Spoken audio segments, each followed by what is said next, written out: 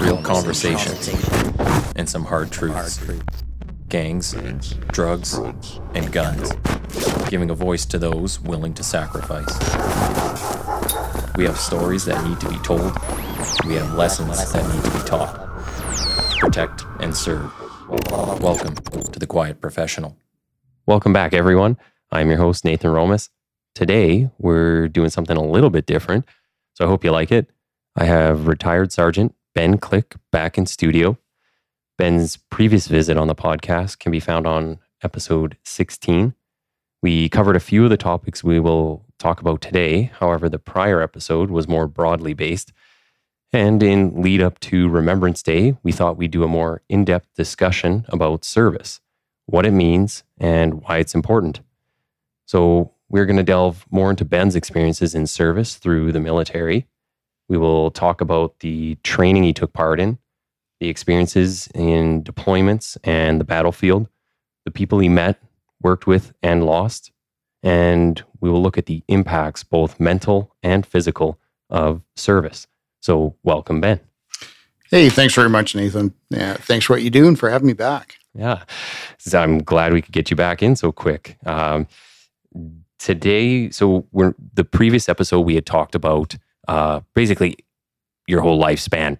We covered everything from growing up to military to your current job where you help people learn how to shoot a rifle. And this is going to be much more focused on the service and the people that you were involved with and a lot about your experience. So maybe we'll start at just why you got into the military for those who maybe haven't heard the previous episode. Yeah, sure, you bet. It was 1985, fresh out of high school. I joined the Canadian Forces to go kill communists because it was the Cold War. And I stayed for just under 20 years, served with the Princess Patricia's Canadian Light Infantry, and predominantly a lot of my time was with the Canadian Airborne Regiment with 2 Commando and a couple other subunits within that. And retired in 2004 and spent my days teaching mental performance and shooting performance. In 1985, I was just another farm boy looking for an excitement off the farm. I always joke that I joined the infantry to get away from the farm so I didn't have to dig holes or string wire. And to my shock, after 12 weeks of welcome to the Army training in Cornwallis, Nova Scotia, kind of boot camp you would expect, the how to salute, how to march, how the Army works, first aid, that kind of stuff.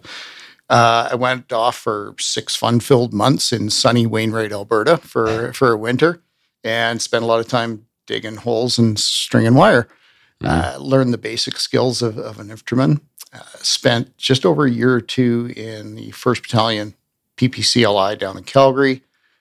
Got the opportunity to be on the Army biathlon team, skiing and shooting, because that looked like a lot of fun, fitness and shooting.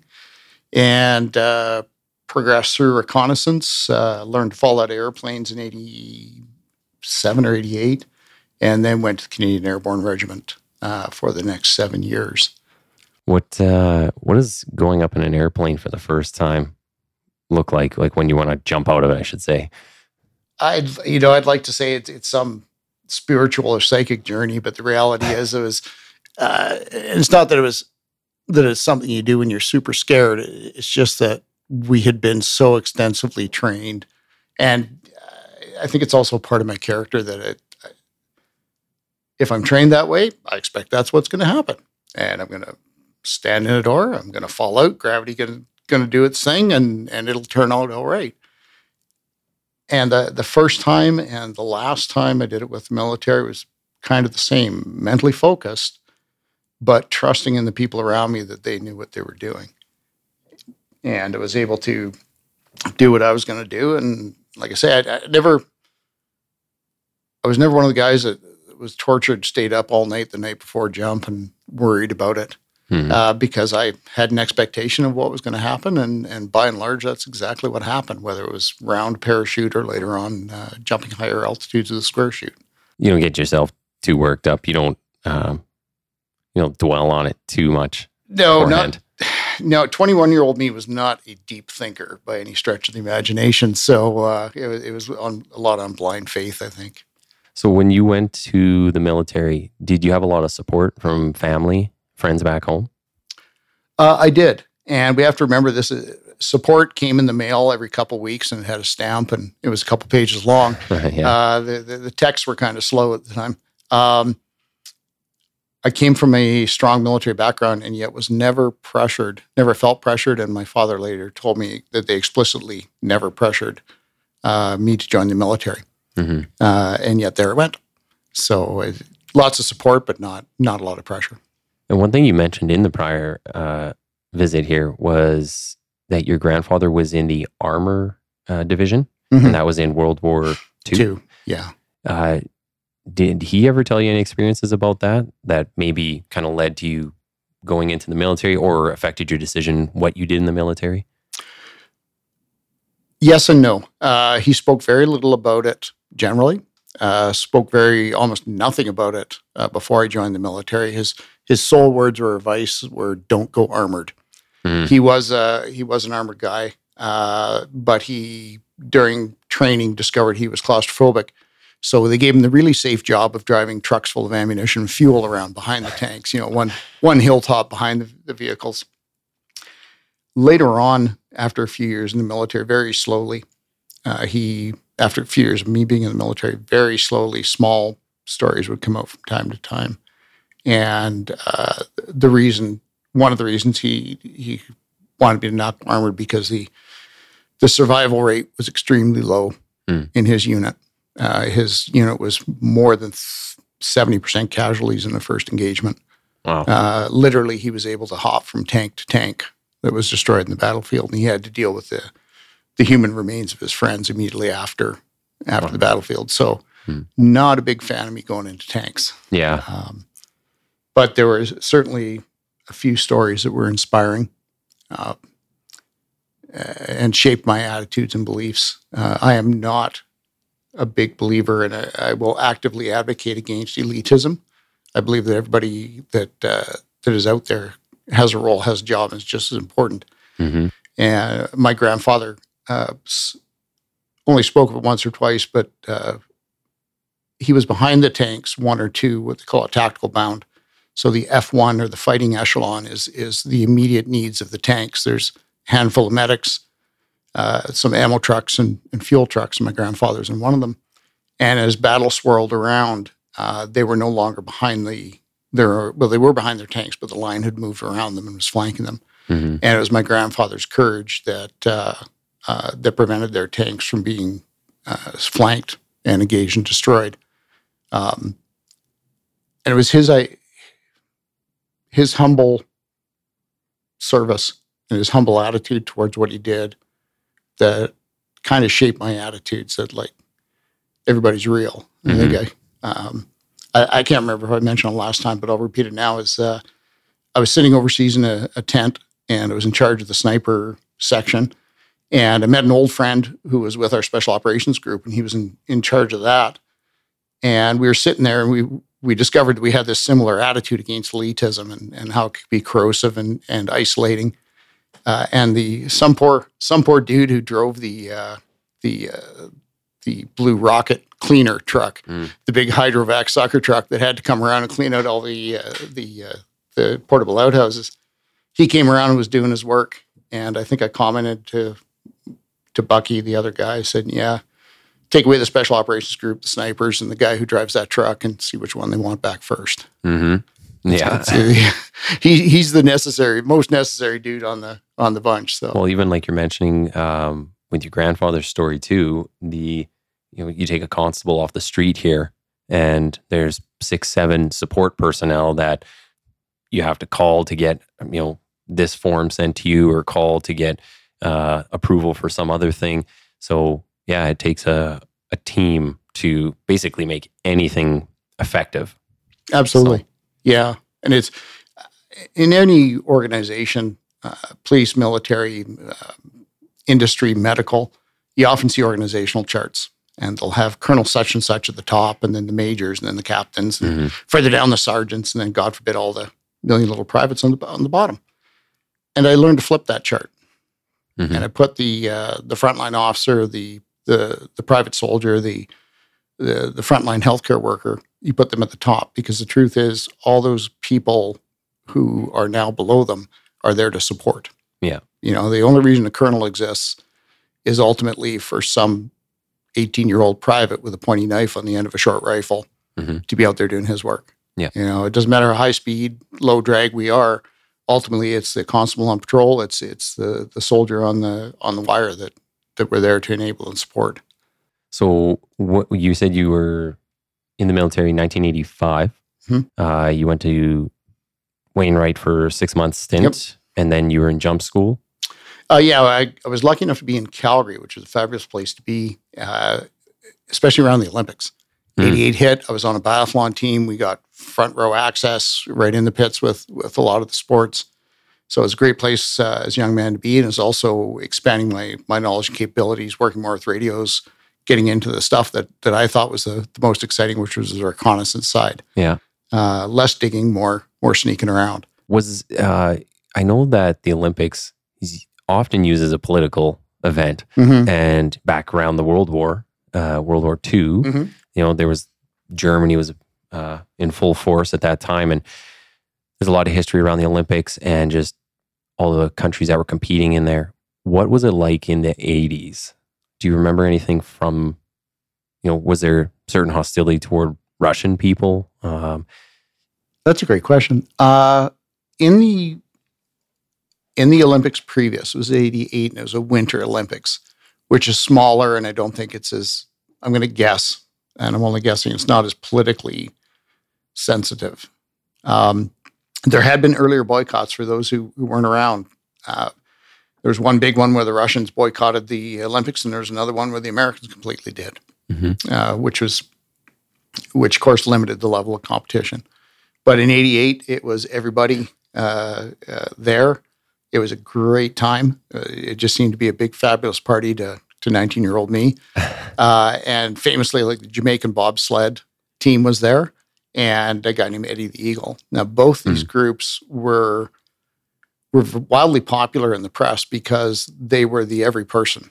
Mm-hmm. These weren't really professional athletes. Eddie the Eagle was a British ski jumper, and Eddie the Eagle had never actually ski jumped, but somehow managed to find his way onto the slopes in Calgary and crashed and burned spectacularly. And the Jamaican bobsled team, they'd started in a sport similar to push karting, where they push the carts. So it's very similar to the start of what I imagine the start of a bobsled race is. And they came here, and they both Eddie the Eagle and the Jamaican bobsled team, I think, embodied the spirit of the enthusiastic amateur, and it brought every person into the Olympics. Well, they have movies made after. Absolutely. So you have Cool Runnings. Cool Runnings. And I don't know what Eddie's movie was called. Yeah, but there was one made. It was maybe 10 years ago it came out. Yeah. So, so you go do a bit in the Olympics, and then where do you go from there? As I mentioned, I learned to fall out of airplanes up here in Edmonton. I think we were jumping the week after the big, a tornado went through the trailer park in northeast Edmonton, and we were jumping in that kind of weather. Very quickly after that, I think it was that summer, I was posted to Petawawa, Ontario, to commando of the Canadian Airborne Regiment, which is about 150 people, all guys at the time, who were selected from the PPCLI to go and do what we'd now call Tier 2 direct action, raids, ambushes, airfield seizures, beachhead seizures, that kind of stuff. Is that in buildup for something, or is it just part of your normal training? No, the posting means that it's like getting transferred from one division to another. So I've been living in Calgary, working in one unit, the 1st Battalion of the Regular Infantry, PPCLI, and now I was being transferred to the Canadian Airborne Regiment, which, again, we didn't have special operations. It was just us making it up as we go along. And as I said, it was mainly raids, ambushes, airfield seizures. The mandate for the Airborne Regiment varied at times, and it was never terribly clear. There were certain things, mass casualty in the Arctic. For example, an aircraft crashed, a jetliner crashes in the Arctic. Our search and rescue technicians are fabulous, but there ain't that many of them. So a follow-on force of 150 of us might join them and set up tents and keep people warm and evacuate them. That was one clear function. In the context of the Cold War, we were a quick reaction group so that Canada could project force as part of a larger NATO coalition. We could be the Canadian element dropping in ahead of or behind other units in a traditional airborne role, doing direct action, whether it was to seize a bridge or blow up an airfield or whatever strategically important objective had to be taken. Where was, at that time, where was Canada, I'll say, situated in amongst the NATO forces, like as for capability and readiness? Like, it's a pretty big group, but, we're not usually known as the tip of the spear on a lot of things. With the exception of World War II, where I remind people that we stood amongst the world giants. On Juno Beach, it was one of 5 beaches invading Europe, and 2 of them were the old superpower Britain. 2 of them were the new superpower England, and the 5th one was Canada. It could have been anybody, but they chose Canada. So we were certainly standing on a world stage then. We also had the 3rd largest Navy in the world at the end of World War II. Fast forward to the 80s, not so much. We like to think we're a big deal nationally. I'm talking, I think, in the Canadian, and I'm projecting my own desires maybe, but in the Canadian consciousness, we think that we're militarily important, that we're a world player, and we're just not. I was on one course with a couple American Special Forces guys came up, and when they realized that there were more special operations guys in the U.S. than there were in the entire Canadian Army, Navy, and Air Force. Oh, wow. It was like, oh, man, we should invade you guys. They're like, yeah, let's just wait. 2 months later, it was mid-November, we were freezing ourselves in a frozen water-filled hole, and he's like, yeah, no, we're not invading. So we I think we overstate our importance, and we get a lot of political truck and trade off of that. We earn our way to a seat at the big table because we're the Americans' cousins. And, we have in the past put boots on the ground, and that matters. In the first Gulf War, we didn't put boots on the ground. And there's a famous journalist giving a speech to us once, and he said he was in the airport during the first Gulf War, and he was in Florida, and there was a T-shirt that said Coalition of the Willing, and it had all the flags of the nations that joined in. Now, we did send some medics, the whole field hospital, like a MASH unit, and they stayed in Saudi Arabia, Qatar, Bahrain. They didn't go to the actual war.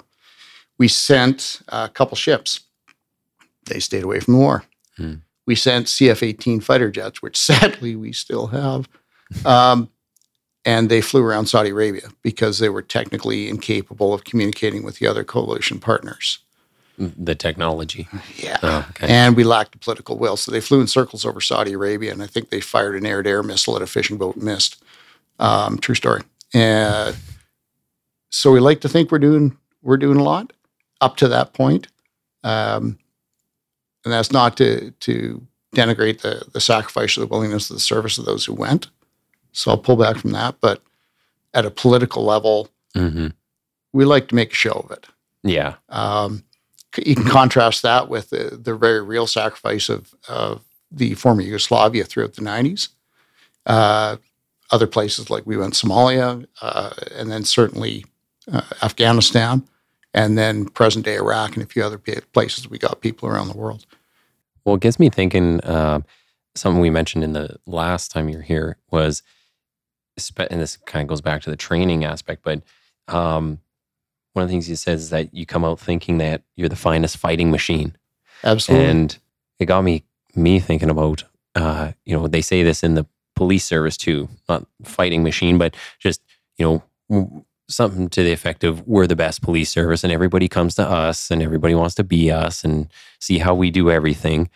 And then I was thinking, is that really a good mentality to have? And considering I had just gone through Depot and did 6 months there. Yeah. And then I came here about a year and a half-ish, 2 years later. and see the training here, and they're saying the exact same thing.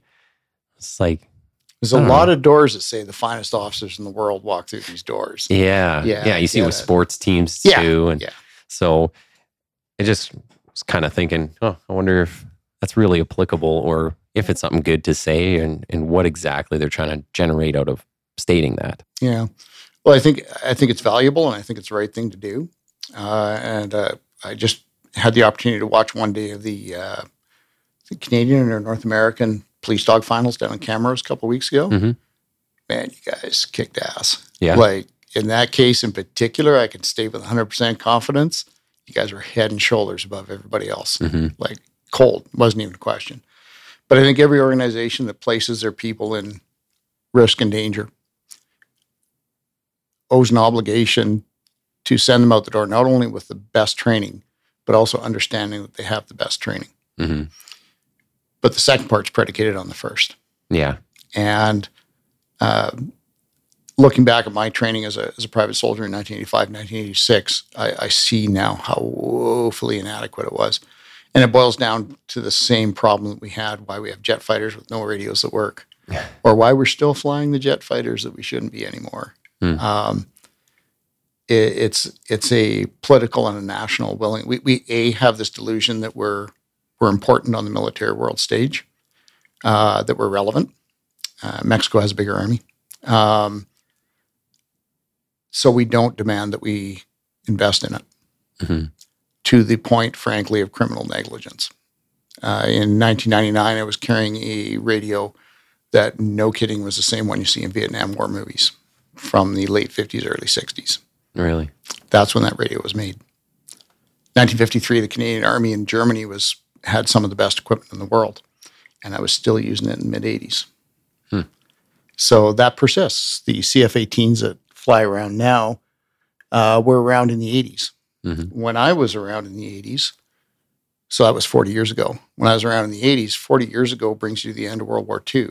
So the P-51D Mustang and the Vought Corsair, that's how old. So it's like flying in World War II aircraft in the 80s. That's what we're flying now. Yeah. And it's a lack of national willingness to actually invest in our military. You know, famously, we say that we're going to do 4% of our gross domestic product invested in the military. I believe it's 4%, and we've never approached 2%. So at a national level, at a local level, I had hoped that we're equipping and training our officers to do the very, very necessary and very difficult work they do. And I live out in St. Albert, so I'm insulated. But I'm not 100% confident we are. Yeah. Well, and I think a lot of people don't realize that just because you're funding the military is not funding the war machine. It's a ton of humanitarian work. People need help all around the world. People that can't help themselves, or maybe don't have governments that'll help them.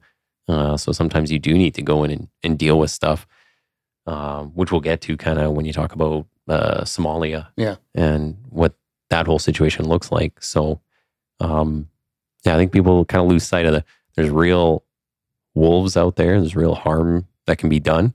And evil's a thing. Yeah. We definitely need to be prepared. So can you walk us through some of the rest of your training? So you're at Airborne, and then what happens from there? The first few weeks of being the Airborne Regiment, there was a bit of delay for me. I kind of wandered around some empty buildings for a couple of weeks because the unit was actually on leave. They just got back from operations in Cyprus. So they were on holiday. But once they were back, we kicked off with what was called the Airborne Indoctrination course. And jump school teaches you how to fall out of an airplane. Airborne indoctrination teaches you what to do once you hit the ground. So you roll up your parachute. That's no big deal, but what do you do next? So how you gather together in groups. When do you decide you have enough people? It teaches you how to do some basic leadership stuff, because you may suddenly be the guy in charge, because the guy in charge is in pieces out there, or his aircraft didn't make it. And then all the things that we do to make sure that we're physically, tactically, and mentally ready to go out and do things like climb out of subs and swim ashore and get a beach ready. to do a raid or an ambush out of helicopters. Like, how do you slide down? It's not just the nature of sliding down a rope, but like, who goes first? What do you do when you're on the ground? Who moves next? All these technical, tactical details. And the airborne indoctrination course was designed to inculcate the culture and the mental preparedness that you need to do those kind of things. So who's teaching these courses? Is it ideally hardened guys that have been through reality battles? it's guys who've been there a whole 12 to 14 months longer than you have. Yeah. Unfortunately, the airborne went through many changes over the years, and when I was there, it was a 3-year deal. So the unit you actually belong to, for me, the PPCLI, they would basically loan you to the airborne for 3 years, and with the understanding you would come back. I managed to hide out there for about 7.5 until it was discovered. But the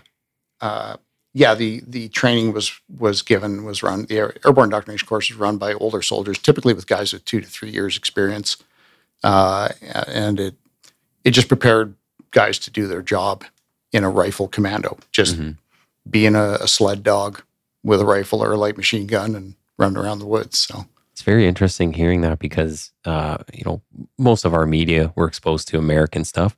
And then when you listen to the American guys who train around the same time and then they're preparing for the Gulf War, they're getting guys in there that are maybe a little long in tooth, but guys from the Vietnam era. So they've got some guys in there that have decades of experience and are real battle hardened, battle tested. And then to hear the opposite side of things with the Canadian military. Well, it's true. Both militaries' experience is effervescent. It evaporates almost immediately. I was just a few weeks ago. I was down I was getting ready to go down to Dundurn, Saskatchewan to work with the basic sniper course, and the unit master sniper was telling me that we've got 0 snipers with Afghanistan experience, and so I start counting on my fingers and toes how many years it's been, and damn, it wasn't that long ago, but there are literally no snipers. Oh, sorry, there was one dude from the 1st Battalion who was a sniper, and he's now the unit master sniper. He was a basic sniper in Afghanistan near the end. Oh. So it goes like that. Yeah. So, and the last major conflict that we were involved in would have been Korea. Sure. To a degree. Yeah. No, I get you. Like Afghanistan, in frame of reference, Korea would have been definitely. Yes, before Afghanistan, I'm talking. Yeah, when I was in 1985, absolutely. One of my very senior warrant officers was trained by guys who had been to Korea. Yeah. So when he got in 25 years before me, his senior guys were combat veterans from Korea. But yeah, we have guys in current conflict zones, so yeah, it's still a thing. So where do you go from? We left off at the indoctrination school. Yeah, so I learned to fall out of airplanes and what to do when I hit the ground. And it was an odd time because we spent a lot of time training, and that's kind of the contrast between what I think military and police do. One of the many contrasts. We may face highly intense conflict for a very, very short period of time. I hope nobody's launching rockets and artillery at you guys yet, but where the police are exposed to what some people may think is lower level conflict. It does not have to be World War III for somebody to die. The 2 or 3 times that I came closest to dying were very minor things. And the stress and the danger that our officers are exposed to for years and years and years. It blows my mind that the men and women can still do that year after year and year. And it's unbelievable. It shows you what the body can take. Yeah. Well, we prepare our minds to take our bodies to places that they don't think they can go. But the continual exposure to low level, relatively low level, let's be honest, high level for most of us mere mortals, it's remarkable that human performance can continue that long. Yeah.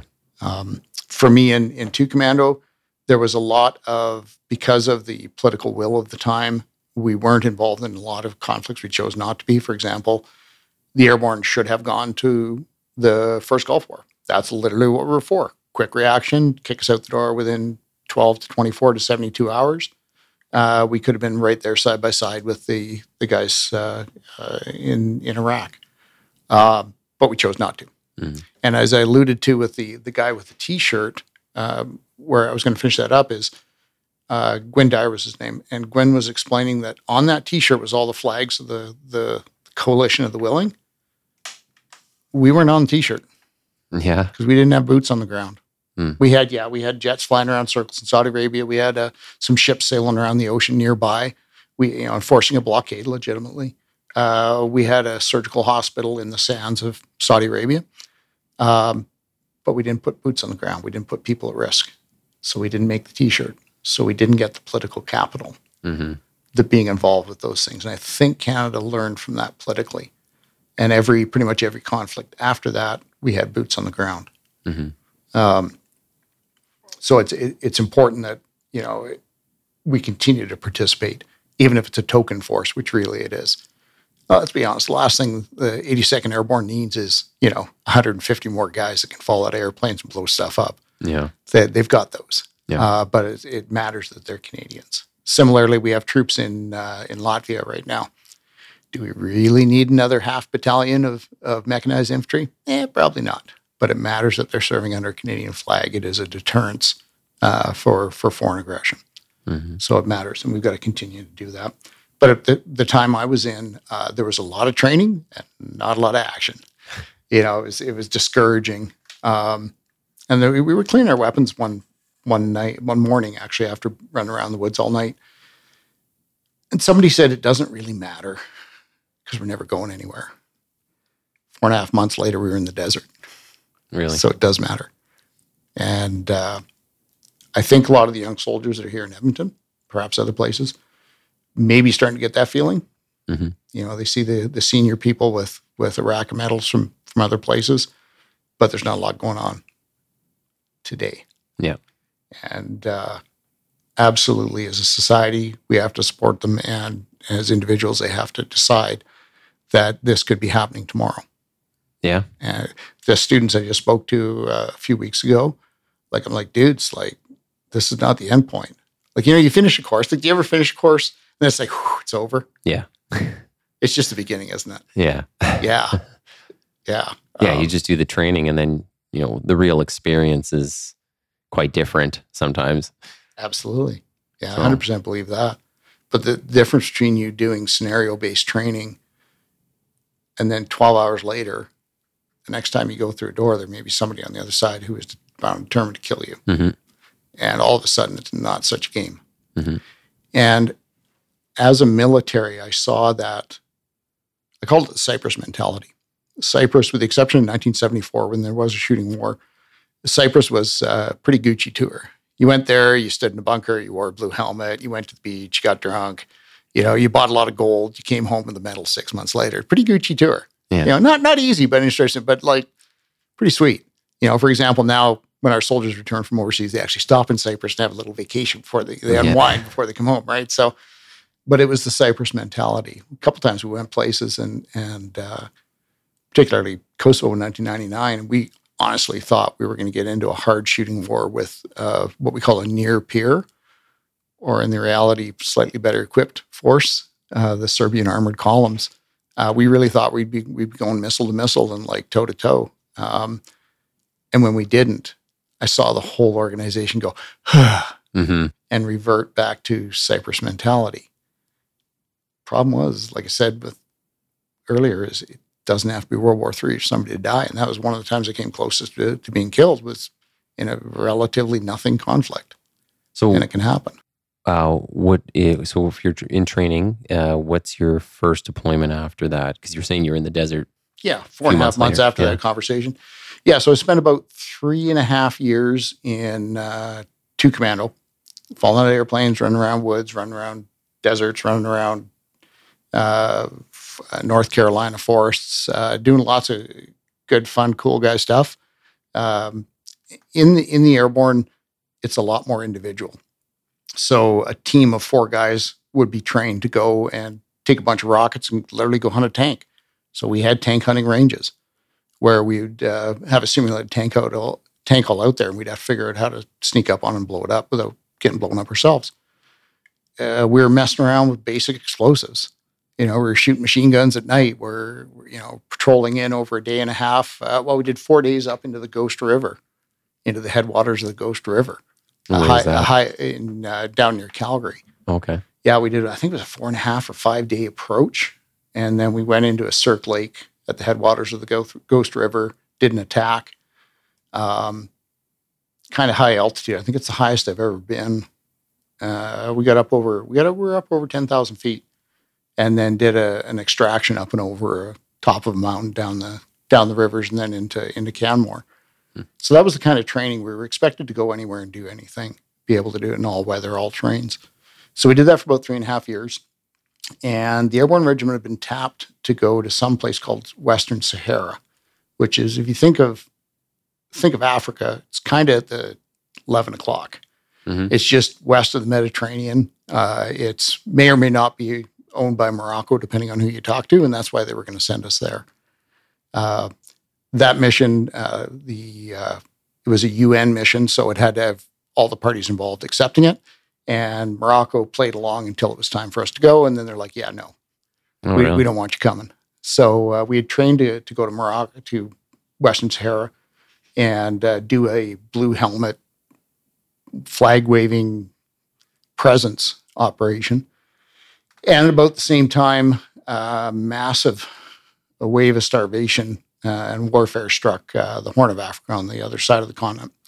And we had a news media bombarding people with images of starving people. It's horrible. But it was the first time this level of horrible had really been seen by mass audiences in North America. So off we went. The Americans, originally there was a UN mission to go there, and those troops were on the ground, but they were under what I'll call UN rules.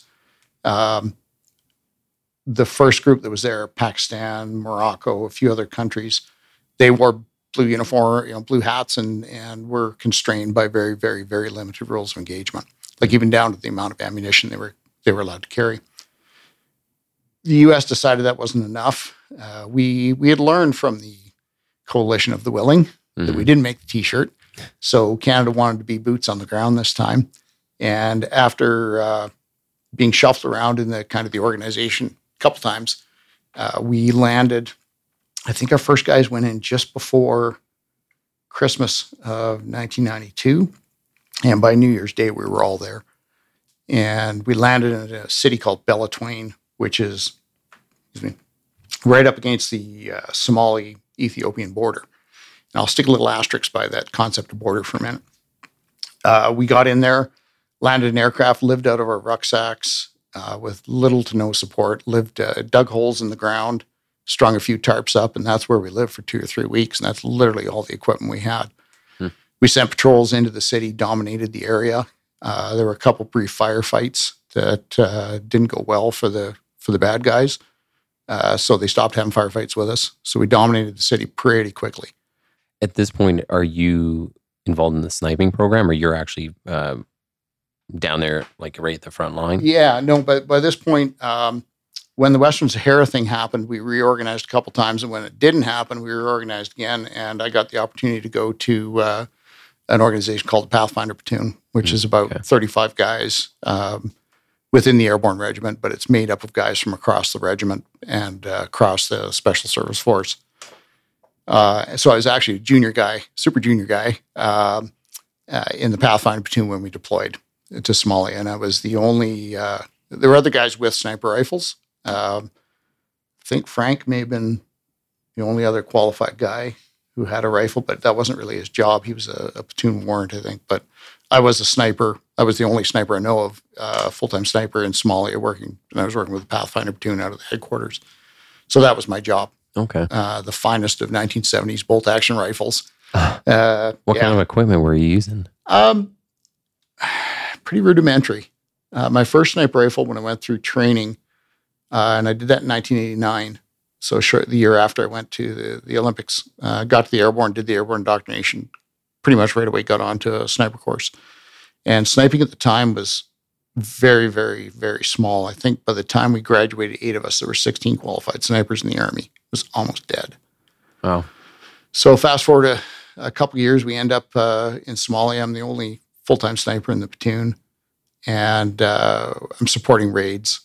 And it wasn't particularly well organized. There were times that we set up on this one house. I got up in a little tower to watch our guys move in and cover them moving in. And there was a platoon from one commando, one of the other organizations coming out of the same place. We were having so much fun, I think, that we just ran out of bad guys to chase. But that's how we dominated the ground, right? We dominated the city, and the bad guys decided it wasn't a good deal to play. And is your job, I mean, most people are only going to have the movies as a frame of reference, but are you set up, quite a distance away, and, you're trying to see as much as you can of the field and kind of protect your guys? Well, sure. It's that's a good basic concept, and certainly in the Cold War, that's kind of the way we trained guys in ghillie suits off crawling around by themselves. We did do that at times. A lot of these direct action raids, I might be like a couple 100 meters, 200 meters away, giving immediate, direct, intimate support. We weren't the Blue Berets' limited rules of engagement. We had limited rules of engagement, but the cool thing was if there were bad guys, we went after them. We weren't constrained by having to wait to be shot at first, or we just hunt them down and deal with them there. And that, like this one raid, I set up, I was in this tiny little tower, just balled ass up there, like a flag on a pole. Like I certainly wasn't concealed in any way, shape, or form. Really? But it's direct support. So they know I'm there anyways, because there's our guys banging on the door by then anyhow. So you asked about the equipment. We had gone through a bit of a refit of the rifle, but the rifle I had basically was not that different than your typical 308 hunting rifle. Had a slightly better scope, wooden stock, and that was about it. Really? We didn't even have a spare pistol for me to carry around. So, you didn't, no backup system? No, I had an untrained partner, Andre, who stood at the base of the tower and kind of protected me. But a lot of the time I ended up working alone up in the desert, up against the border. Later on in Mogadishu, I would have one or two partners at different times, but generally I ended up working alone there, which is not the great way to do things. It sounds more like what you see in the World War II movies, where you got the lone guy in a bell tower. Yeah. As opposed to now, everybody's got a spotter with them. Yeah, that's what I felt like. We didn't have, we were supposed to have a spotter, but again, I said there was a real shortage of trained guys. So I'd use other guys at times, to sometimes to really great effect. And it's the same you see in the movies. Sometimes you'll see like a Marine stuck in behind the sniper and he's doing like rear security. So it's kind of more like that. As always, we happily made it up as we went along, for, again, lack of training, lack of funding, lack of equipment, but we still did it. So while you're in Somalia, can you talk about some of the deployments that you went on there, Sure. the missions, and maybe some of the people that were involved, some of the guys you remember? And that's, we hear this in all professions. It's really about the people. And it's doubly true in the infantry and in the airborne in particular. We don't have big tanks. When the tank turns left, the guy loading the gun turns left. He doesn't have a choice. When the ship turns to starboard, you're going with the ship. But with the infantry and with the airborne in particular, we say you volunteered with every step, because there was literally no one capable of making you do things. It was a choice of every day. So the people I served with, it's so easy to say that we stand on the shoulders of giants, but damn, it's true. Like, just fabulous people, particularly in all areas. But the part that stands out to me was the Pathfinder platoon was in 2 Commando, and then lots of guys in the regular battalions too. By the time I went to Pathfinder platoon, I'd been in the airborne like a full 3.5 years, longer than normal. Like, I'm not being a dick, but I knew what I was doing. I was one of the better soldiers because I had more time, and I was pretty interested in it. When I got to Pathfinder platoon, I was solidly in the bottom half. There were some studs. Like, there were some amazing people. And I learned from all of them. And it was a hyper-motivated, highly idealistic, competitive, but supporting environment as well. By the time, by the time we'd gone to Somalia and then gone through a bunch of training together, you felt like, when we go back to, you feel like there's nothing you can't do. Mm-hmm. Well, this is based on, like I said, the first thing is by actual good, solid training and experience. And I'm still brothers with many of the guys from that platoon. Some live just minutes or a couple hours from me. We're still in contact. I'm linking up with one of them later today. Okay. So it's that quality of people. It's the absolute trust in the worst possible situations. We were later on, we were in Mogadishu, and we were under some moderate contact. They were trying to shoot their way into the front gate, and a guy named Rock LeClaire, he was the platoon warrant for the one commando platoon that was working security. And Rock gave an order for somebody to give him cover and didn't even look sideways. He just started running because he knew those guys would support him.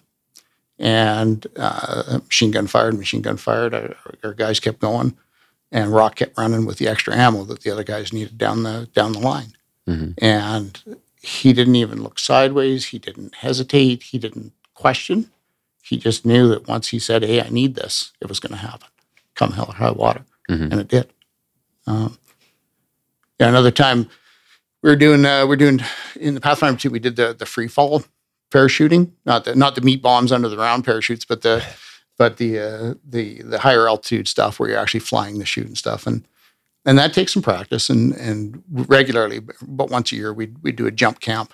And like everything else in the military, like anything else safety related, there's rituals. I mean, when you get ready for a shift, there's certain rituals you do, I imagine. Mm.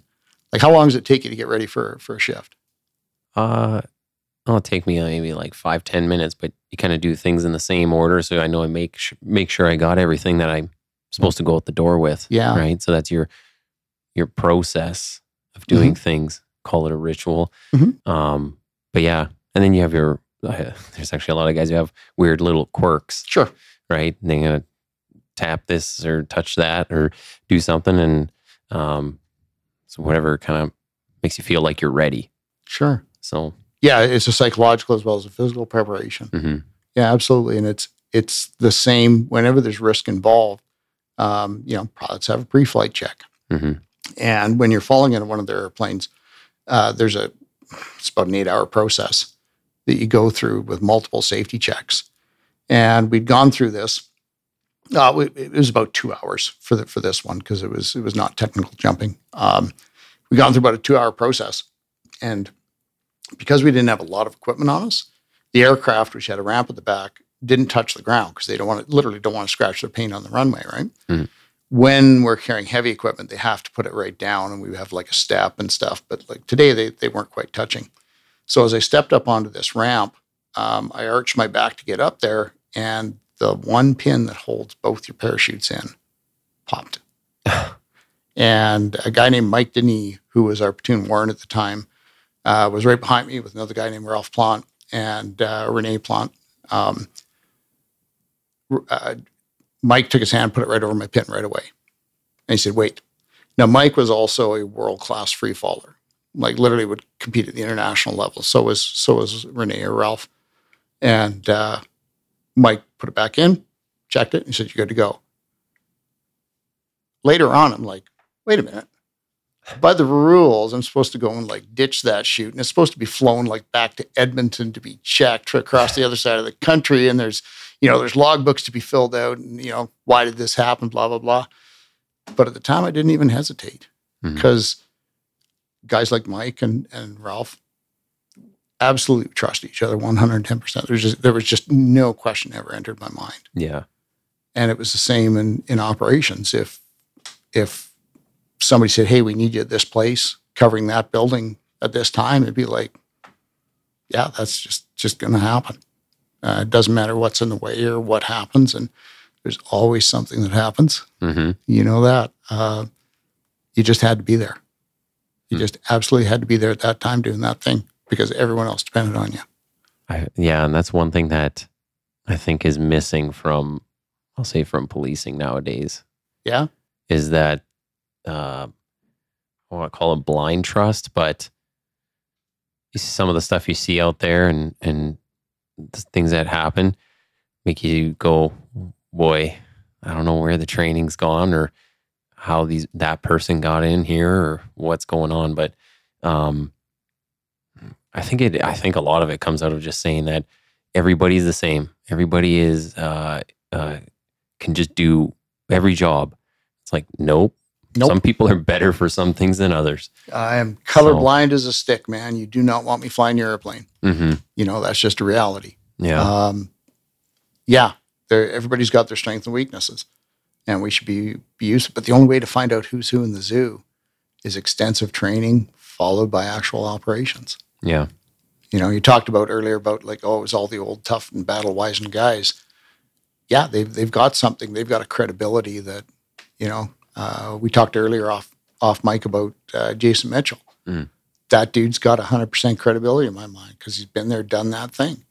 And that's only earned by actual good, hard training that's difficult and demanding and being willing to fail and struggle, fail again, and then learn from it.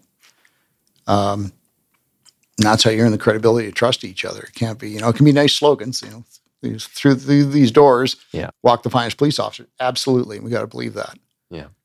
But it only gets backed up if we do the work. Well, so one of the things you talked about in the previous episode was when you were over in Somalia and there was the Battle of the Black Sea. Yeah. Were you involved in that at all? No. And I lived with about 10 years of survivor's guilt because of that. Oh, really? I left on June 25th, 1993, and the Battle of the Black Sea, or was immortalized by the movie Black Hawk Down. That happened on October 3rd and 4th, so several months later. Regardless, it happened in a part of the city that at the time I thought I'd have been able to cover. And I had no doubt in my mind that had that happen within my arcs, I'd have been a part of it. Like I would have done everything I could to support those guys because they literally were our sister battalion. Like we were bonded to the 2nd Ranger Battalion. So were you, or was Canada, I should say not you, but was Canada involved in that at all? No, I was... I say they weren't in the movie. Nope, not at all. I thought, that's not unusual. Yeah. Well, that's why I asked. Yeah, exactly. No, we committed. We didn't commit to a particular set. Like when we went, there was no fixed deadline. A lot of missions around that time had evolved into kind of a 6-month tour. That was a standard tour for Canadians, but at the time it was completely open-ended. And depending on who you were and when you came and went, it was anywhere from probably about 4.5 months to I was 6 months to the day that I left that I came back. Left December 26th, came back June 26th. And we things were just starting to ramp up. And in retrospect now, like I had a sniper position on the headquarters building of the new port right in downtown Mogadishu. And we'd see Black Hawks, other helicopters fly over. And you would see RPG-7s, which are not meant to shoot down helicopters, but what they were trying was they'd start at kind of an outer ring and you'd see 5 or 6 of them come up from like 800 meters away. And then you'd see 5 or 6 come up from like 400 meters away. And they were zoning in, trying to get these helicopters. And that was training provided to the local Somalis by Al-Qaeda. That was actually bin Laden's people. It's almost like they're using RPGs in a mortar sense. Yeah, kind of. That's what happened in the movie Black Hawk Down and the Battle of Black Sea Market. Black Sea Market was a place where a lot of stuff got sold. Famously, a lot of weapons, and that's just they were going after a bad guy, and a couple bad things in a row happened, and they wound up getting some of their helicopters getting hit by RPGs, by rocket propelled grenades, which again are made for blowing up trucks and small tanks, not shooting down helicopters. But it was certainly a dedicated and coordinated effort for them to do so. So, what's kind of one of your most, I'd say, memorable experiences for whatever reason from your deployment to Somalia? Man, that I'll talk about here, probably my favorite one, and it's a picture on my kitchen wall now. And we were doing security. We were there to end a war, but we did that pretty quick, probably in about the first 4 days. And there were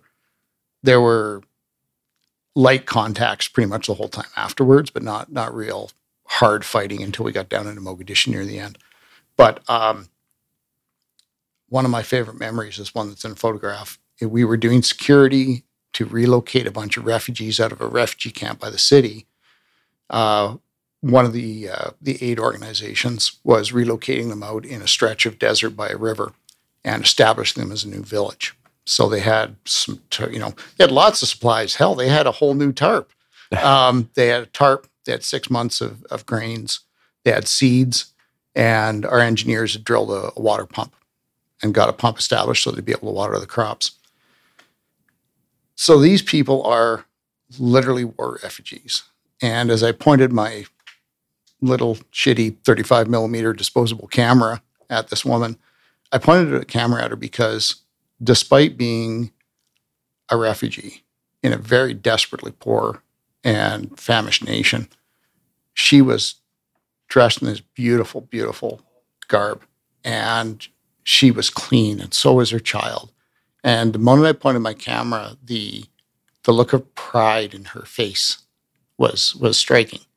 And as I looked at her more, I realized she was by herself. So she didn't have a husband. And I spoke a little language, so I spoke to her, and she did not have a husband anymore. She was heavily facially scarred from an earlier injury, and she had a daughter. She had nothing because in the culture of the time, the parents would go and live with the son. And if you had a daughter, she'd be supporting and caring for her husband's parents. So that kid was a pension plan, but that kid was a girl. And that culture was no pension plan. So this woman was leaving a refugee camp to go to build a grass hut in the desert and hopefully raise a crop with her literal possessions on her back and no future, really. And she was still proud and happy the moment I pointed the camera at her. So kind of realized I got nothing to complain about. Yeah. Puts things into perspective real quick. Yep. That's why she's on the kitchen wall. Yeah. Yeah, absolutely. That's a pretty good story. Yeah, it's a pretty remarkable moment. There's lots of stupid stuff of, running around the desert doing cool guy stuff and flying in helicopters. And it was quiet enough for a while. We even did an exchange with the Italian commando group next door to us, was also obviously airborne. So we fell out of each other's airplanes for lack of something better to do. And there's a certain degree of what we call military tourism. You get bored, so you find a reason to go over to their camp and eat their rations and trade for their kit, which is definitely better than ours because it's different. And there was many, many good times. And I mean, it was hard living. Like this was not Afghanistan, which is hard enough and brutal war. We literally had nothing. Like we actually took pictures when we got a floor. We had enough plywood that they came and made us a floor. And we literally had, I think eventually we got our kit boxes. So we had basically 2 small suitcases and a rucksack. And that's what you lived with for 6 months. So how come we're sending soldiers over, but they're just so woefully prepared? Like, how do we not have any bases or anything? Well, we don't have the bases. We don't have the ability to project force very well. We have a tiny amount more now. But at the time, it's just that we were so remote. Like we were good, and I can't remember the proper number. Somebody will correct me, but I'd say we were at least 500 to 700 kilometers from the city, up the one semi-paved highway in the country. We're literally pretty much the ends of the earth. Remember, I stuck an asterisk in the border idea. Yeah. We arbitrarily, somewhere in the Western world, drew a line on the map and decided that's the difference between Ethiopia and Somalia, which is news to them. They don't recognize the border in any way. They see it's very clan-based, or was at the time. The people over there on that side of our border were just as much their cousins as the ones 5 miles the other way. Yeah. So it was a hard border for us most of the time, but it was just part of their normal existence. They didn't really care whether that border was there or not. How did you find, so when you're operating over there, how do you find the leadership and keeping people motivated? Because imagine you're seeing lots of destruction and gore and everything in between. Yeah. So how do they keep you going? I was really lucky because I thought we had good. We had conflict within our chain of command. There were certain levels that didn't get along with other levels, like in my immediate chain of command. But regardless, I felt we had a pretty good chain of command immediately. At the regimental level, I'll be blunt, it was a shit show. It was a perfect storm of a chain of leaders, of weak leaders being in the wrong places at just the wrong time. And it was just an accident of history and a bunch of other factors of why those people were there at that time. But there was a lack of leadership. And it wasn't specific to the Airborne Regiment. The problem that the Airborne Regiment had were exactly the same as every other unit in the Army at the time. I'm a trench level soldier, so I can only guess at things like rampant careerism, nepotism, regimental nepotism.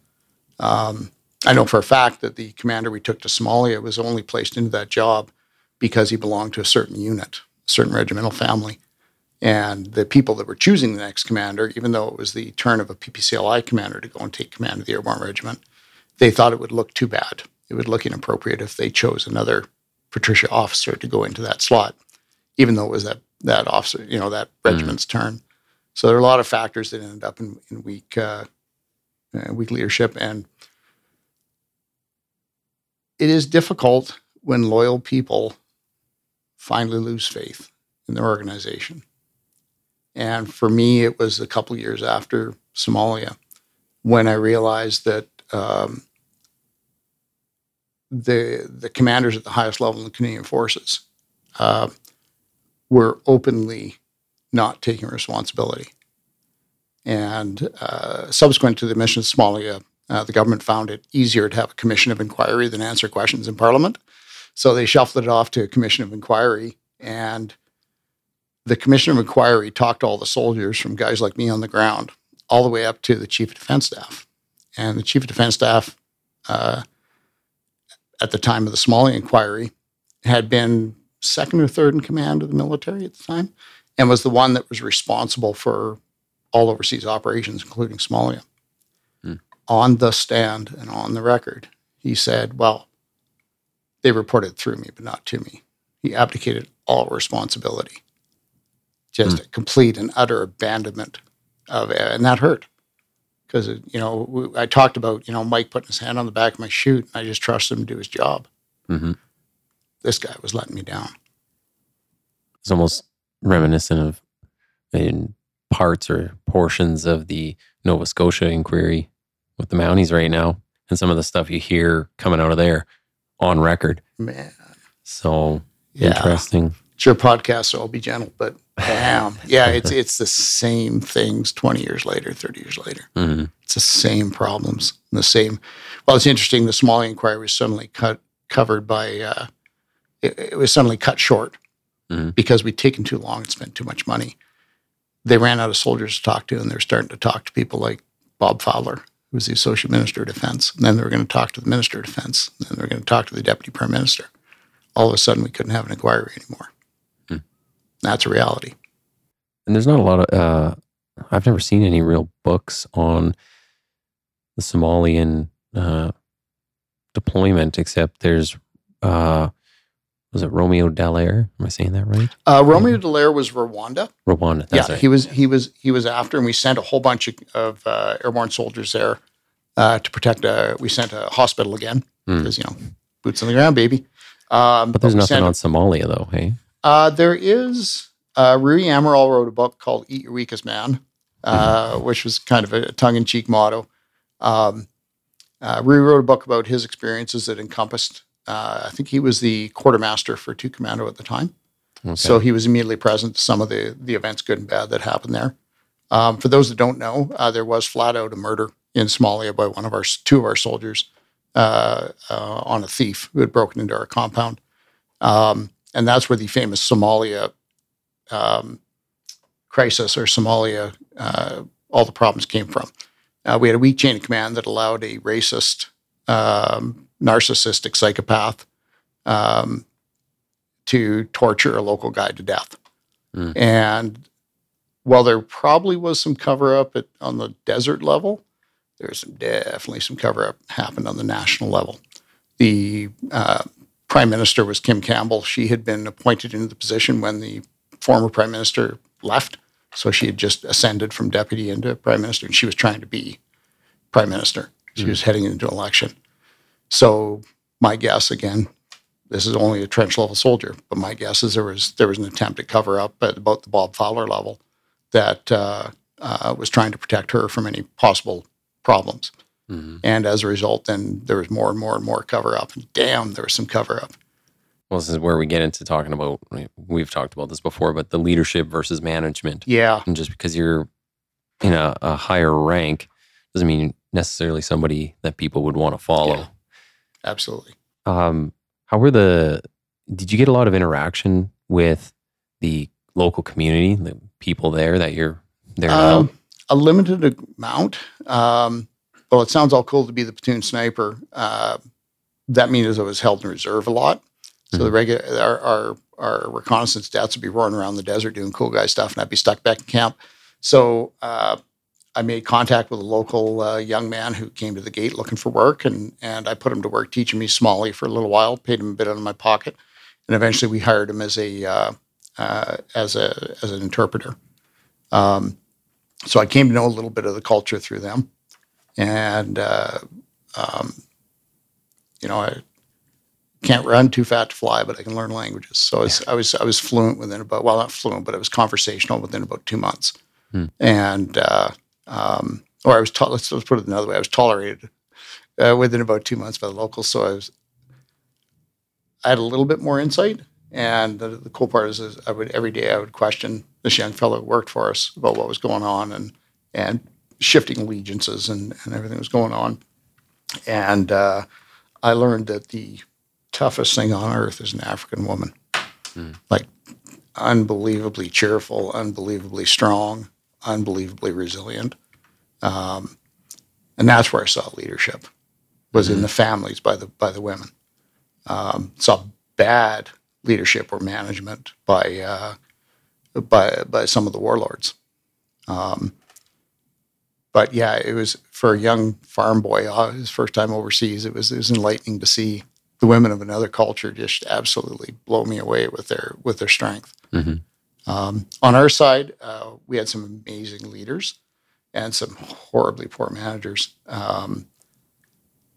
Leadership is, not just being willing, but actual immediate. I think the first rule is immediate physical presence. You've got to be out there. And I know you've got white shirts, man. They're out there doing foot chases. I've heard the stories, and that's the kind of guy we needed in charge of us.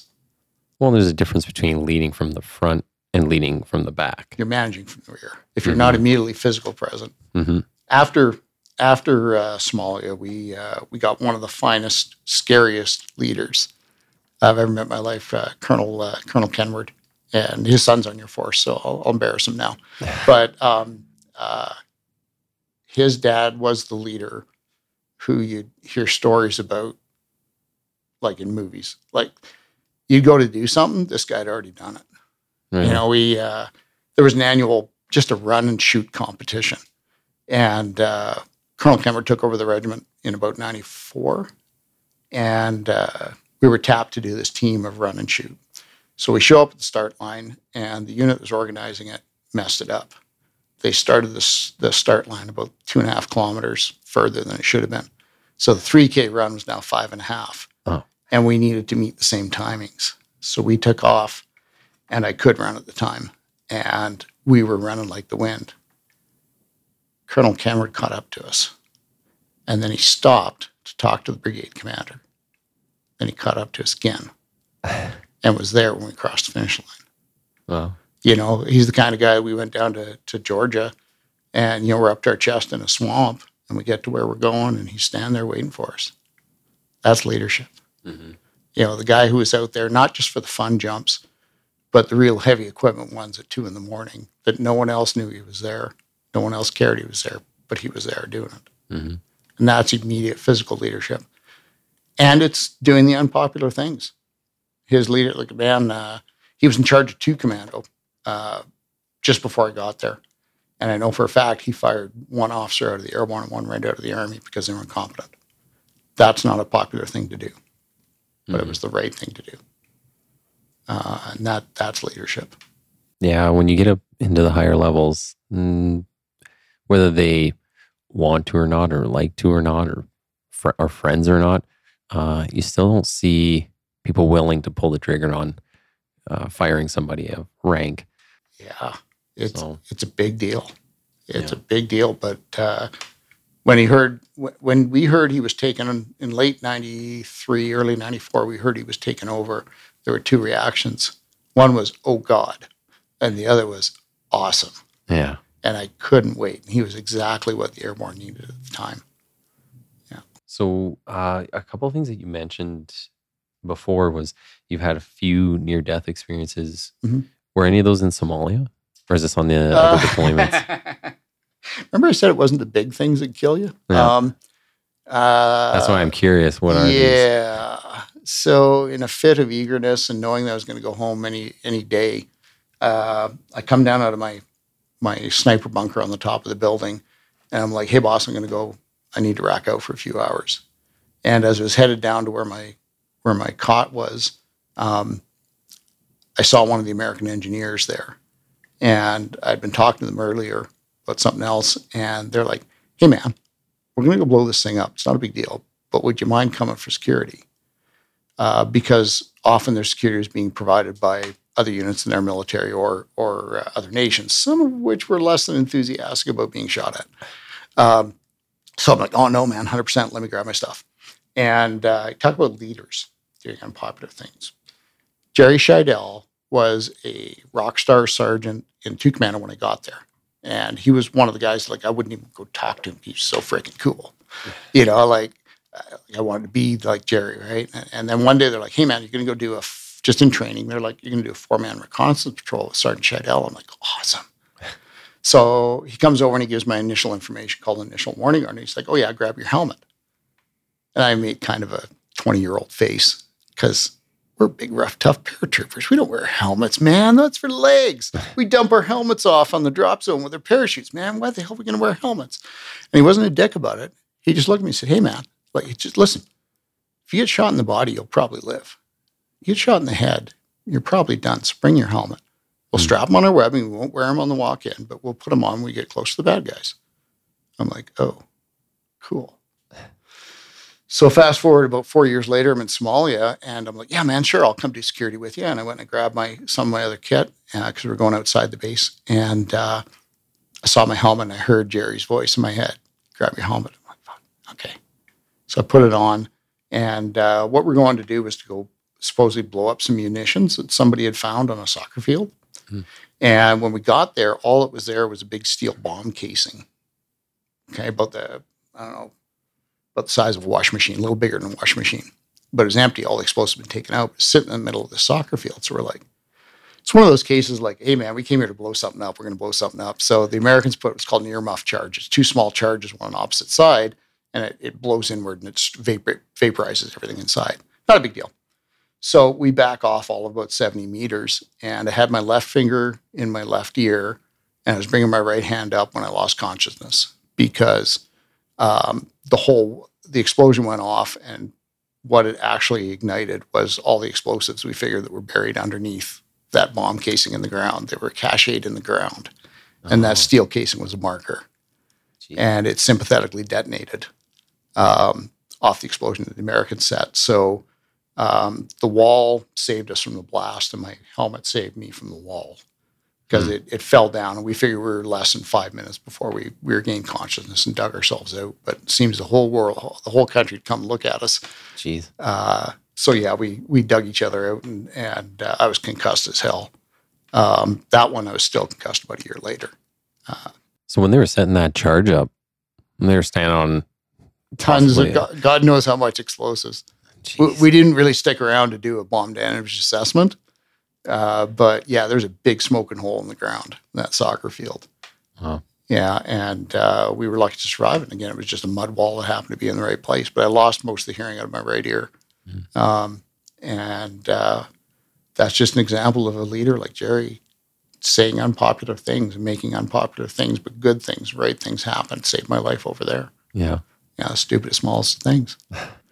Yeah, we were bombing around the desert in these armored vehicles, and I'm up in the top in the turret, and the boss, Mike Rainbow, is in the commander's hatch just in front of the turret behind the driver. And, no GPS, man. We had maps. Sometimes the maps were actually blank, like we literally drew them as we went. But we're bombing along the desert, and there's a bit of an oasis, like you picture a few trees and shrubs. And as we came over the hill, the driver was still going about 110 kilometers an hour when we drove into a group of about 20 camels. And I'm looking at this, and I look forward, and Mike Rainville is turned backwards with his head and shoulders sticking out of the commander's cupola. And he turns around, and he sees the camel that's halfway across the road. And like a squirrel making a decision to go back, this camel upended and turned around mid-stride in the middle of the road. And Mike dropped, and I swear he had camel spit on his face because that camel's head bounced off the front of the turret and actually damaged the steel. If Mike had been a quarter second later, he'd have been dead. No question about it. And it's just the stupid little things like that that just happen all the time. Man, Yeah. you would think if someone came to invade Canada and you're going to run into a moose out there and that's what's going to take you out. Yeah, well, hey, how many times, like even on the Henday, man, how many times have you heard of animal vehicle collisions? Yeah. Look at our river valley right here, man. Yeah, quite often. Yeah, all the time. So it's the small, stupid things. We were lucky. Talk about leadership. Paul Springer is still a friend of mine. Paul looked like an average soldier. Frankly, in a uniform, he looked like a bag of sandwiches standing there. Till we went over to Somalia, and he turned into a rock star. In our first few days there were shots fired right in the town. So Paul's section takes off about 6 or 8, 10 guys. And he tells the story way better than I do. But the bottom line is Paul came running around the corner, and there were 2 dudes shooting each other with AKs. And one of them turned his AK on Paul, and Paul barely even broke stride. He just up and dropped the guy 2 rounds to protect the rest of his guys. Later on, near the end of the tour, the big base in Mogadishu had a really nice beach on a real nice ocean, had some real nice sharks in it. And there's a young woman, I think from Italy, was out there swimming, and a shark took her leg off. And so she's screaming, and Paul and a couple other guys are on the beach with like inner tubes. And Paul turns to Bob Farquhar, I think, and he goes, "Well, I guess we're going." And they did. They swam out there. I don't know how you chase a shark away, but they did. Drug her back in. Unfortunately, she bled out in the water. But they went into shark-infested waters with blood in the water and a fin showing. Jeez. Yeah, because it was the right thing to do. Crazy. Yeah, and that's leadership. Mm-hmm. That's the kind of exceptional people that were just average dudes. Mm-hmm. That you won't really know until the flag flies, until it's actual time. So it was the best thing I've ever done, and some of it was the worst stuff I've ever done. So yeah.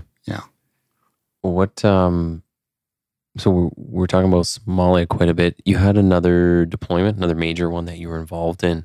Yeah, there was some little stuff on the other end of things after the airborne. I got to spend 2 years in what we used to call battle school, and this is where we train young soldiers, where I went through in Sonny Wainwright. And I did a 2-year posting in Wainwright. It was a tough place for families, but I had a great time. Worked with a pretty well-known guy named Tim Turner. Tim and I kind of accidentally started the sniper cell there. We were asked to go to a competition. We went to the competition, but in preparation, we just started sending emails and making phone calls and stuff. And when we came back, there was our name on the door of Sniper Cell. So we were in the ORBAT. So spent 2 years doing mostly teaching sniper stuff, teaching young recruits. And then was posted back here to Edmonton. And we started up a sniper section, which didn't exist before, in the 1st Battalion PPCLI. And again, there wasn't much going on. And then boom, we were off to Kosovo. We sent a helicopter group over there, and within a couple of weeks, we realized we were going too. And I referred to it earlier, like we honestly did think going in that we were going up against a Serbian armored division. Like, no joke. Like, these dudes have been fighting a civil war for 10 years, and they were backed by Russia. They had some of the latest, greatest kit that the Russians would export. It was for real. And it wasn't until, I think, a couple of days before we went in that they reached a couple weeks, I'd say, they reached a political agreement where the Russians would pull out. But there were Canadian, we weren't there yet, but there were Canadian tankers in armored vehicles. Not tanks, but armored vehicles who actually supervised the withdrawal of the Serbian forces. It wasn't guaranteed that they were going to withdraw, but they did. So we went in, and it was more of a peace enforcement. A terrorist organization called the Kosovo Liberation Army had been fighting the Serbs against a Serbian genocide of Albanian-based people, and they fixed to be the new army of Kosovo. And that, I mean, they were heavily influenced by organized crime, and some of these guys were flat out terrorists. So it was our job to make sure they didn't get to be the new army. And again, some of the closest scrapes I had were in a very low level conflict. And at the same time, some of the best and some of the worst leadership I saw too. We went in and did an observation post on and off for a couple of weeks. And the one night we were coming back, we were waiting in the clearing for the helicopters to come, and we got the call, helicopters aren't coming. So it happens. I mean, it's helicopters. We used to call them 50-50 squadron. 59% of the time they'd show up, 50% they wouldn't. So we walked up and over this mountain crest, this mountain pass, not very far, maybe 10-15 K, up and over this mountain pass through some mined areas, got picked up by our own guys in an armored vehicle. And that's acceptable. What wasn't acceptable is the reason there was no helicopter is because our airfield, again, back to the UN blueberry thinking, was on strategically unimportant land deliberately put there so that we wouldn't be influencing one side tactically. Like in Bosnia, Croatia, former Yugoslavia, they used to inhabit land that was not tactically advantageous. That way one side or another couldn't attack you and say, oh, we needed the hilltop. Okay. Or we needed the valley, the valley pass or whatever. So our airfield was on this strategically unimportant piece of land that was also heavily fogged. The only good airport was at that time occupied by the Russians, who we had the use of, but their facilities weren't very comfortable. So it wasn't our pilots, but our operations officer at the time made the decision, or it's my understanding, is that he made the decision he didn't want his pilots sleeping in the fog-free but uncomfortable area. He wanted them at home. So we ended up humping our ass over a mountain ridge in a mined area because somebody didn't want his pilots to be uncomfortable. Jeez. And that's unacceptable. Yeah. That's poor leadership. Did you end up in any kind of firefights over there? No. The ones I was really proud of in Kosovo was the no-shoot decisions we made. And it's the same in Somalia. The ones that I'm proudest of is not the shoot decisions, but the no-shoot. In Kosovo, there were, I'd say, about 4 or 5 times we could have quite within our rights, and it's hard to say, but I mean, like there's a time to shoot and a time. Have you ever had anybody that pointed a gun and made that decision? Oh, we've been close and decided not to. I know some guys who have pulled the trigger on. And when you didn't, why? Was there some kind of circumstances change at the very last split second? And for me, a lot of the stuff is knowing my capabilities, but not necessarily knowing the other person's capabilities that you're facing off with, but just everything you can see in front of you, and then what do I feel comfortable with? And it's crazy how fast that can process in your head, but it also afterward, knowing all the things you're excluding, because you look back at the call, whether it's through radio transmissions or things are said and they're documented on our computer system, like our communications people document certain things.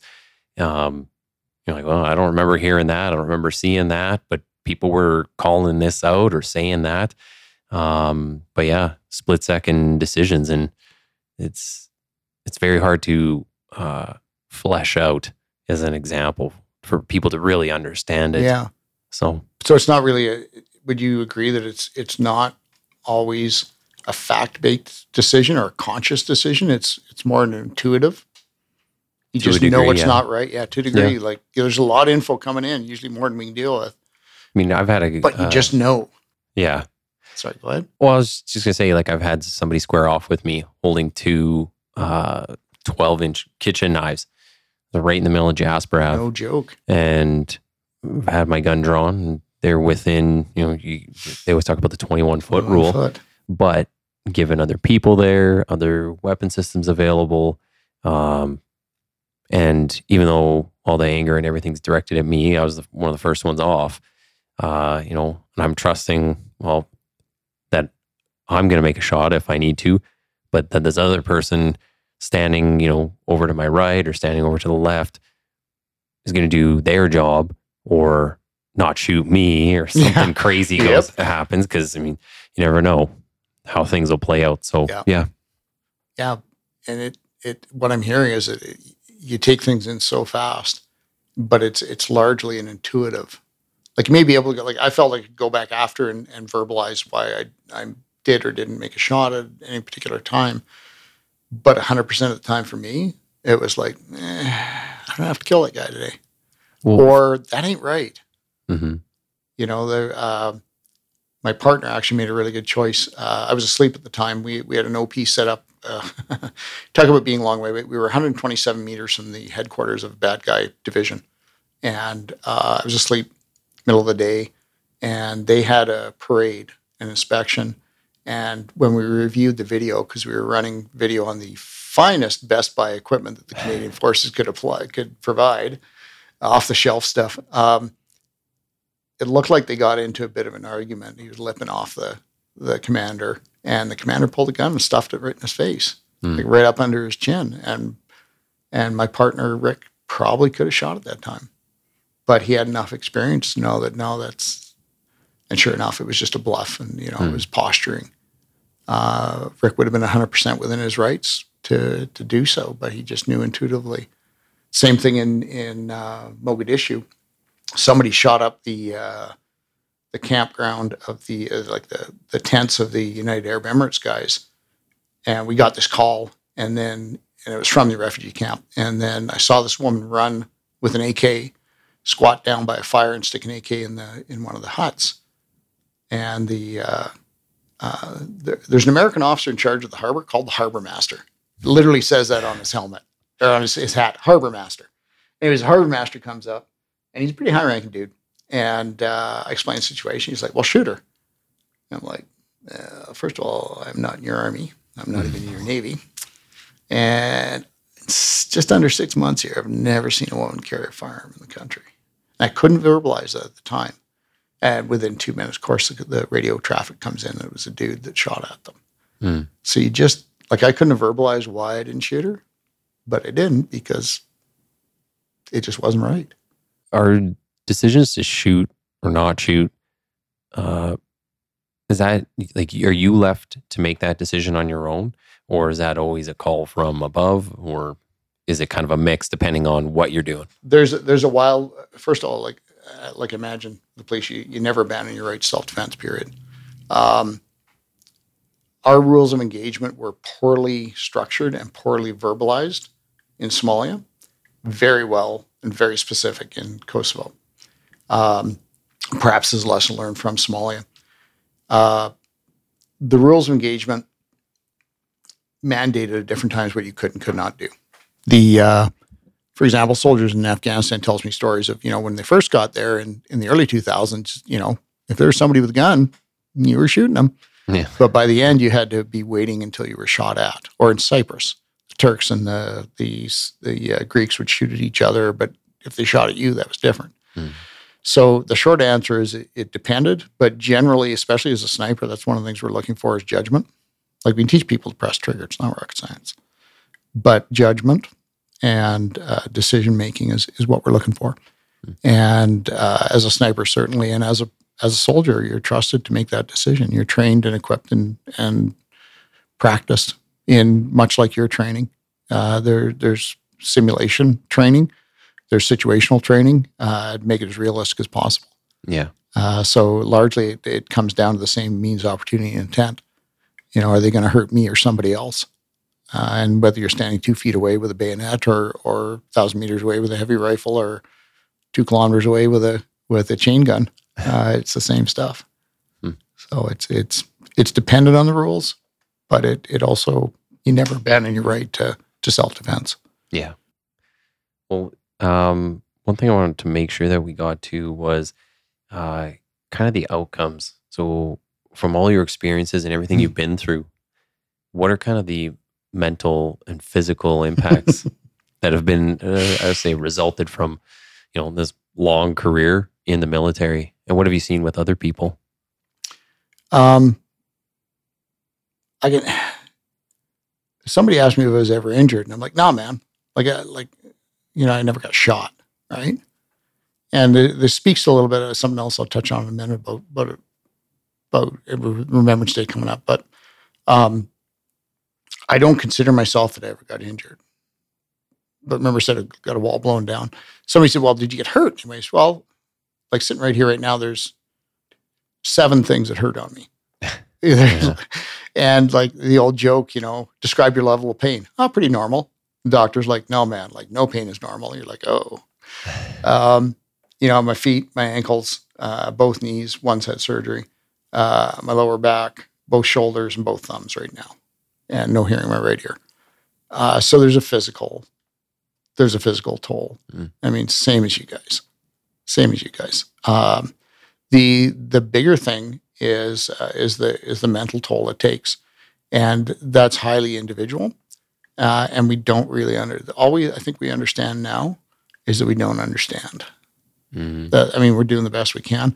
After the Army, I became a medical radiological technologist, which means I mostly did x-rays, but I had a working knowledge of something called functional magnetic resonance imaging, where we can monitor the blood flow in the brain as it's thinking. So you can see what you're thinking, and you can see what, largely. I can hear the MRI tech screaming out there. But the radiologist is teaching us, he's like, okay, you see this part of the brain? That part's in charge of fear. This is somebody with depression. This is somebody with, look at the size of this guy who's got PTSD. His parts of his brain in charge of stimulus response and fear are like jacked. They're like 3 times the size of a normal person's, because and that's the physical component of post-traumatic stress disorder. Your body gets, just like a muscle you would work, and it becomes larger. The parts of the brain that are active in a response, not even a fear response, but an operational response. Like, I got to shoot that guy right there, right now. Like the part of the decision making in the brain that's there, that gets bigger and bigger and bigger, and stronger and stronger and stronger, to the point where it's like reacting to things it probably shouldn't. I always laugh going for coffee with cops. The same thing with 25 guys trying to sit in the corner of the coffee room, right? It's a lifetime of habits and attitudes that are appropriate for a threat environment that can become a problem after. Overlapping with that, there's a growing knowledge that traumatic brain injury, these symptoms almost 100%, well, about 90% overlap with post-traumatic stress disorder.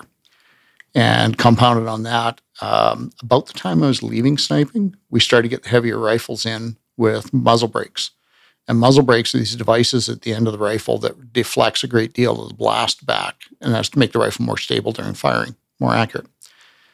That low velocity blast repeated every time you do it is creating micro tears in your soft gray matter. That's the bottom line. The same physician, same neurologist that did the study of concussion for the NFL also completed one for Special Operations Command in Canada here. And the bottom line is shooting a 50 caliber rifle to your brain is like being tackled by an NFL linebacker every single time you fire it. Jeez. So it adds up. Yeah, and I know guys can absolutely quantify they fired 125 rounds one day. Jeez. It's like being tackled 125 times one day. Well, you look at who has the longevity of average NFL player. Bingo. I think lineman is something like 3, maybe 5 years. An average one. That's why cops and soldiers get paid as much as NFL linemen, right? Yeah. But yeah, it's so. I mean, the physical the wear and tear on the body is hard, and I'm by no means exceptional in any way. I call myself a big bag average. And I mean it. The physical toll from training incorrectly, from training with the wrong mindset of that you have to prove yourself and your manhood and your soldiers, the ability every damn day you step out there. Professionals now in parts of our militaries, they'll be like, hey, boss, I'm not feeling this run today. I'm going to go do chest day instead. Cool, man. Go ahead. That didn't exist. It's it didn't matter. I'd been in the airborne 7 years. And the minute I started to have heart problems and fall back, they were like, oh, you're at the front. Keep driving on. Yeah. So your knees are, your cartilage is torn, but walk it off. Yeah. That mindset is too costly, and it's resulted in the physical injuries. And I think we're much better in the military from an outsider looking in. I think we're a lot better at managing some people's psychological and moral injuries, because they're two different things, than we used to be. When I left Somalia, we were the last plane load out of Canadians. There were still lots of other armies there. And I was shooting people at 10 or 11 a.m. and I was sitting in a luxury bar in Kenya at 2 p.m. and I was home within 24 hours. That was my transition. Now we're smart guys that came back from Afghanistan. They spent, I think, 3 or 5 days in Cyprus, kind of blow off some of that steam, do a little bit of the mental, emotional processing, and then some follow-up work back home. The Brits, when they brought their soldiers home from Falklands in the early 80s, they brought them back by boat on purpose for a month and a half and went slow. All hang out together, talk. Emotionally process what just happened. Mm-hmm. They could have flown them all home in a day. They had the lift, but they floated them home. Mm-hmm. That was done on purpose. One thing I think is, I've never seen this come up, but I was kind of thinking about it the other day, was I don't think a lot of the guys want to come back straight away to family. I think you want to, whether it's because you want to hang out with your friends, your buddies that you just went through all this stuff with, whether that's for the mental health aspect, or maybe they just don't know they're doing it for that reason. Yeah. But that's who they want to be around. You feel the most comfortable around. Yeah. Because they do get to be a family. Oh, after a while. Absolutely. So lifetime. Yeah. They are my family. Yeah. Yeah. 22-year-old me couldn't have used any of those words, but absolutely true. Mm-hmm. Yeah. You may not know why, but that's absolutely true. And I think the worst that we've had in my living history is the reservists that were unfortunately necessarily attached to Reg Force units. They come back from Bosnia or Afghanistan on a Thursday, and they'd report Friday, and then the full-time professional guys would be they'd have 6 months to a year follow-up. Well, Private Smith from North Battleford sitting there on his own for the next forever. Yeah. Yeah, it's a tough transition. Well, it's hard. You go back, and you know what? I've never experienced. I was in the military, but I just know from day-to-day work, I could do a full set 4 days, and you can see some of the craziest shit in 4 days. Mm. And then you just get home and off night shift, and it's I still got to take another hour or two, and I'm just kind of winding down.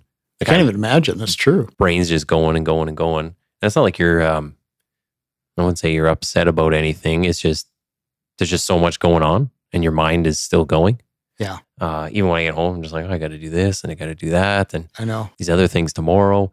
I'm just thinking about the rest of the world's had a normal 4 days. Yeah. And they're why aren't, like I talked about earlier about, you would be there. I would be there come hell or high water. Mm-hmm. It's the old joke, the veteran goes to school and it's the professor's hey, your paper is 1 day late. Do you know what happens? Oh, people die. It's no, man, I dock 5%. What's wrong with you? Yeah. So you're coming off of that. I can't even imagine. You're coming off of that emotional roller coaster, still trying to emotionally process it. And all your loved ones and everybody else around you is just having a normal day. That must be a surreal experience. Well, and then, everyone else is just going on with life. So doing normal stuff. You wake up and it's okay, get back to dealing with this or family or whatever else. And it's you can't even put into words all the stuff that's happened. Yeah. And then to kind of repeat that week after week after week, and then That's what I'm year. talking about. I can't imagine. Yeah. Even the last, I've been around 10 years doing this, and everything's been operational. And so you're in the thick of it every single day. Yeah. So yeah, you definitely see a lot. And at this point, after especially doing a lot of the podcasts and talking to the people I talk to, you start to see a lot of this now, and it's very interesting.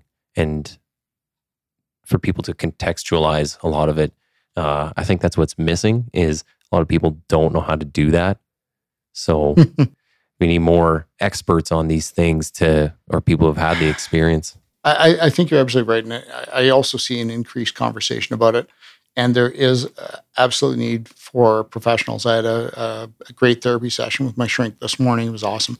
And it's very, very necessary, because I can be your brother or sister officer, and I can sit with you, and I can hear your stories, and I can do mental first aid with you.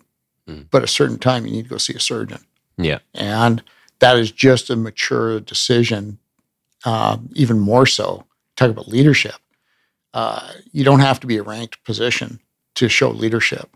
You can be the first guy in your squad to go like, "Hey man, I'm not going to be there tomorrow morning because I'm going to go see my shrink. I need to go and talk this out." That gives social permission for your peers. And if you're in any ranked position, for your subordinates, remember I talked about that switched order of battle? Yeah. Okay. That's your responsibility as a leader of any kind to model that behavior. Say, "Hey, like, this isn't working for me. I need to go and sort this out before it becomes a problem, because I'm a grown up and I'm a professional." And that's happening a little bit more. So it needs to be a conversation between peers, and it needs to be acknowledging that there's a time and a place for professionals too, and that it's professional, it's correct, it's good and right and true to go and get that help. Yeah. Because it's much better to just push it all down. That works so well for me, or did for about 10 years till the wheels fell off. And I don't want to over dramatize this, but when I look around my peer group of operational snipers, not the guys who took the course, but like the guys who actually went and worked, it's almost 100% PTSD. I say virtually. I'm struggling to think of one guy who isn't, because you're out there in ones or twos or fours, and that's it. You have to be switched on for 72 hours a week straight. And that does physiological things to your brain, whether you like it or not. Yeah. So and that's kind of what I think of you guys. You 12 on, 12 off for 4 days at a time, 365, X number of years. That adds up. Yeah. And the professional among you will go and get that stuff sorted out, just like going to a physiotherapist because your shoulder hurts, or getting a better belt because your back hurts. Yeah. Going and getting some art therapy or some music therapy or just some time in nature, whatever does it for you. That's the same thing as going and getting a better belt. It's just preventing injuries. So I was like going out to the shooting range. Hell yeah. Talking to, I was at the Cairo, and they were asking like, "Oh, what'd you get up to this weekend?" It's like, my weekend, which is weekdays. Yeah. And I went out to the shooting range. I'm like, that's relaxing or peaceful for you? Absolutely. I was like, yeah, just because something makes a bang noise every once in a while, it's like, yeah, but I'm out there and talking to people. I'm, practicing. I'm focused. Like, there's a lot to it. So yeah. We call it group therapy, and it's often counterintuitive, but we actually, as part of what I do the CR64 rifle craft thing for veterans, I'll get guys out there, and even active duty guys, and I'll teach them model this behavior. It's good to get out to the range, get in behind the scope, in my case, or sights on a pistol. It's the same thing. And for 1 to 2 to 4 to 8 hours, you're not thinking, you're training your brain to think of something other, just to give yourself a break. Still got to go and deal with that stuff afterwards. But I call it golf for grown-ups. Yeah. It's the same thing. I hated golf, but I call it group therapy, and getting out behind a rifle with your peers is, to me, it has almost more importance than just maintaining your marksmanship abilities, which are obviously an important job skill in both areas. But the mental management that I preach and teach, it's not just good therapy for me or for the guys who are already trained and experienced, but That's what the Army had me. Like, they don't need me to go and teach a guy to press trigger. Like I say, it's not hard. But what I can do is I can talk to these guys and model and explain behavior, habits, and attitudes that will not only make them better snipers, but will improve their life now and after, and try and prevent, and just model behavior talking about it. Yeah. It just helps. So coming up on almost 2 hours. I wanted to make sure we cover. Is there anything we missed that you had on your list that you want to get to? No, man, just like we talked earlier, it's easy to say we stand on the shoulders of giants, but I want to reiterate that any success I've had has been because of the people that have invested in me and that I've taken the time and energy to learn from. Mm-hmm. And that includes right from today. And to pass it on. Keep passing it on. Yeah, absolutely. All right. Well, I want to say thanks for coming in again, and kind of on short notice, but thanks again. And I hope to have a few more guys in and see if we can get them to talk about their experiences. And I think it's kind of good to get it out there. I hope it helps. And for other people listening, I hope it helps them. Absolutely. If anybody is interested in the mental management or the support element of it, you can reach me at Sierra, then the number 64 Riflecraft. So Sierra 64 Riflecraft at gmail.com. And more than happy to do what we can when we can for anybody who needs it. Great. And I'll put those links on the episode when it goes out too. So they're also on the episode that went out today, like the broader one that we talked about with you. So yeah, they're available. Excellent. Okay. Great. Okay. Thank you. Thank you.